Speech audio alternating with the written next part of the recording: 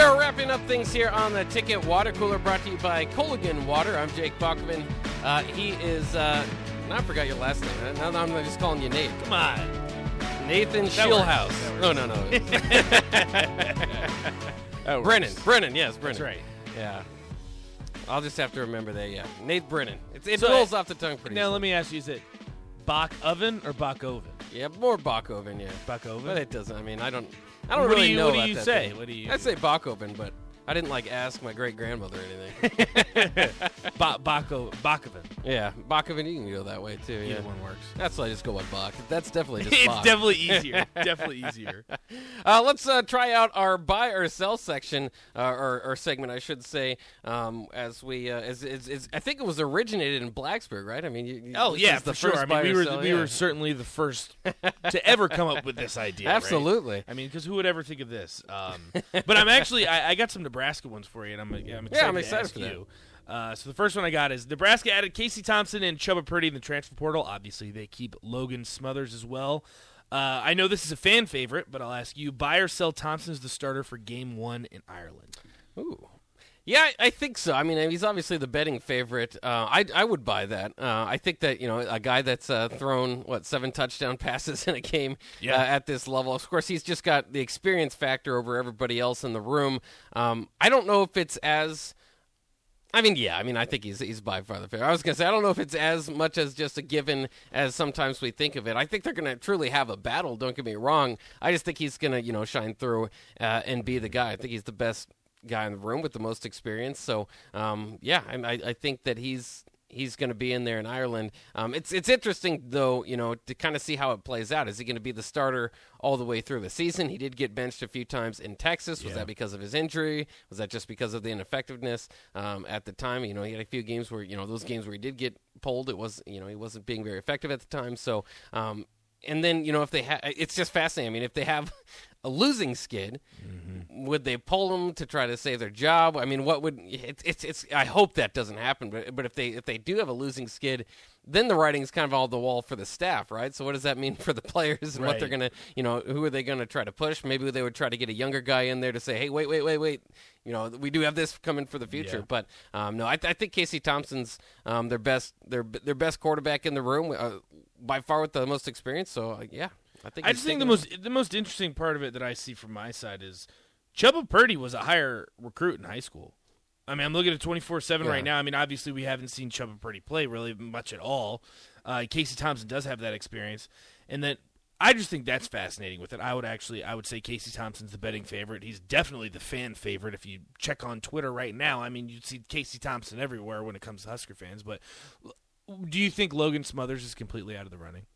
No. I think that, obviously, if he's been told, and that's been the question all offseason, right? Like, what does Logan think of this? What does this mean for Logan? Yeah, exactly. But he's been, he started a game against Iowa. He had played a pretty good game. He played well. Yeah. I mean, but from what you could have asked from him in that situation, he played well. Absolutely. So, I think that he's got, since he's still around, I think that he's been told that, you're going to have the opportunity to compete for the starting job as well. And I think that he's a guy that shouldn't be forgotten. Maybe he's the backup or the primary guy that would come off the bench if Casey Thompson does go out, or maybe he can win the job overall. Again, it's just the experience thing where you it's very little for him and Purdy wasn't on a great Florida State team, so that's why a lot of people hesitate to really think, okay, well, if he was ready, he'd probably getting some playing time there with the Seminoles, so it might just take a little bit more development for him. But I love that room. I love what they've done this offseason. I saw Adrian Martinez down in Manhattan at the booth talking about how he's going to run a little bit less, or that's the plan. Which thank God, because that guy got beat up here. Yeah. But I think that there's a possibility. I don't think that Martinez was the problem. It just got to a point where it's like, I think we need a fourth quarter quarterback. Have him play 3 quarters and then getting there in the fourth someone quarter. else in there. Right. We've already talked about Nebraska, Minnesota quite a bit. All right. This one is interesting, and I asked Nick this, and we didn't really come to a consensus. So the Big Ten hasn't had a national champion since Michigan State in the year 2000. It's been quite a while. There are currently 5 Big Ten teams that are ranked in the top 25. Rutgers just on the outside looking in, Indiana on the outside looking in, Iowa on the outside looking in. Are you buying or selling that the Big Ten will finally get another national champion?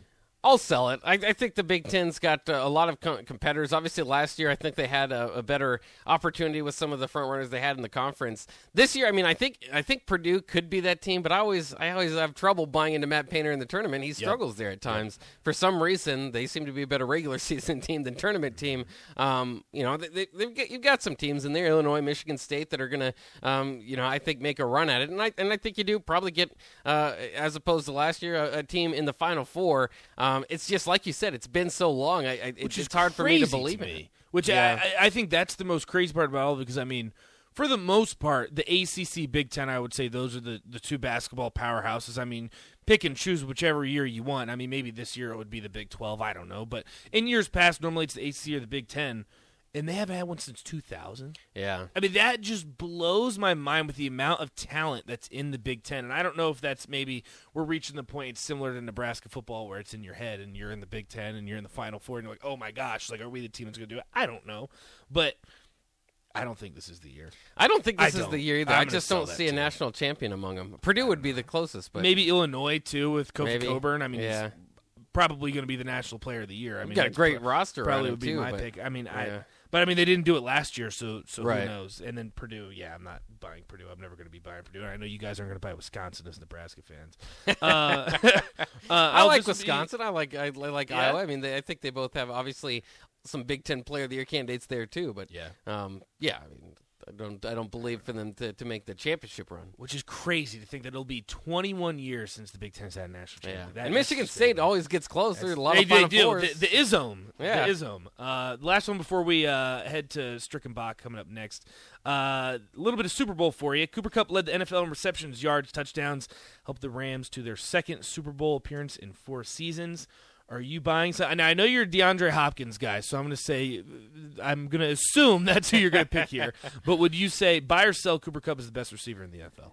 No, I'll go ahead and buy it. I do like Hopkins. Okay. I like the Cardinals, but I think he struggled to get 100-yard games this year, and it was just kind of on and off the field. Either way, I mean, Cooper Kupp, I mean, the numbers speak for themselves, and part of it's being in that offense and having Matt Stafford there. I get that, but at this point, it's hard to go against him. He's got his team in the Super Bowl. It's just kind of been the year of Cooper Kupp. So this year, first guy to do that since Steve Smith in the mid-2000s to lead. Smith, receptions, yards, and touchdowns. Throwback. Oh, Steve Smith was awesome. Steve Smith was a beast. So just the comparison there. But what's the comparison of the quarterback? Cooper Kupp's doing it with Matt Stafford. Who would have been Jake Delhomme? Jake Delhomme. Jake Delhomme, another throwback. Shout out to Steve Smith. Shout out to Jake Delhomme. Yeah, and they made a Super Bowl themselves. So they did. Yeah, they did. It can be done. We got a lot more Super Bowl stuff that we'll bring to you tomorrow. Like I said, we just kind of run away with the basketball talk. That's what you guys want to talk about. There's a game tonight, and this show is for the people. So we'll throw out our plans and start talking about what you guys want to. So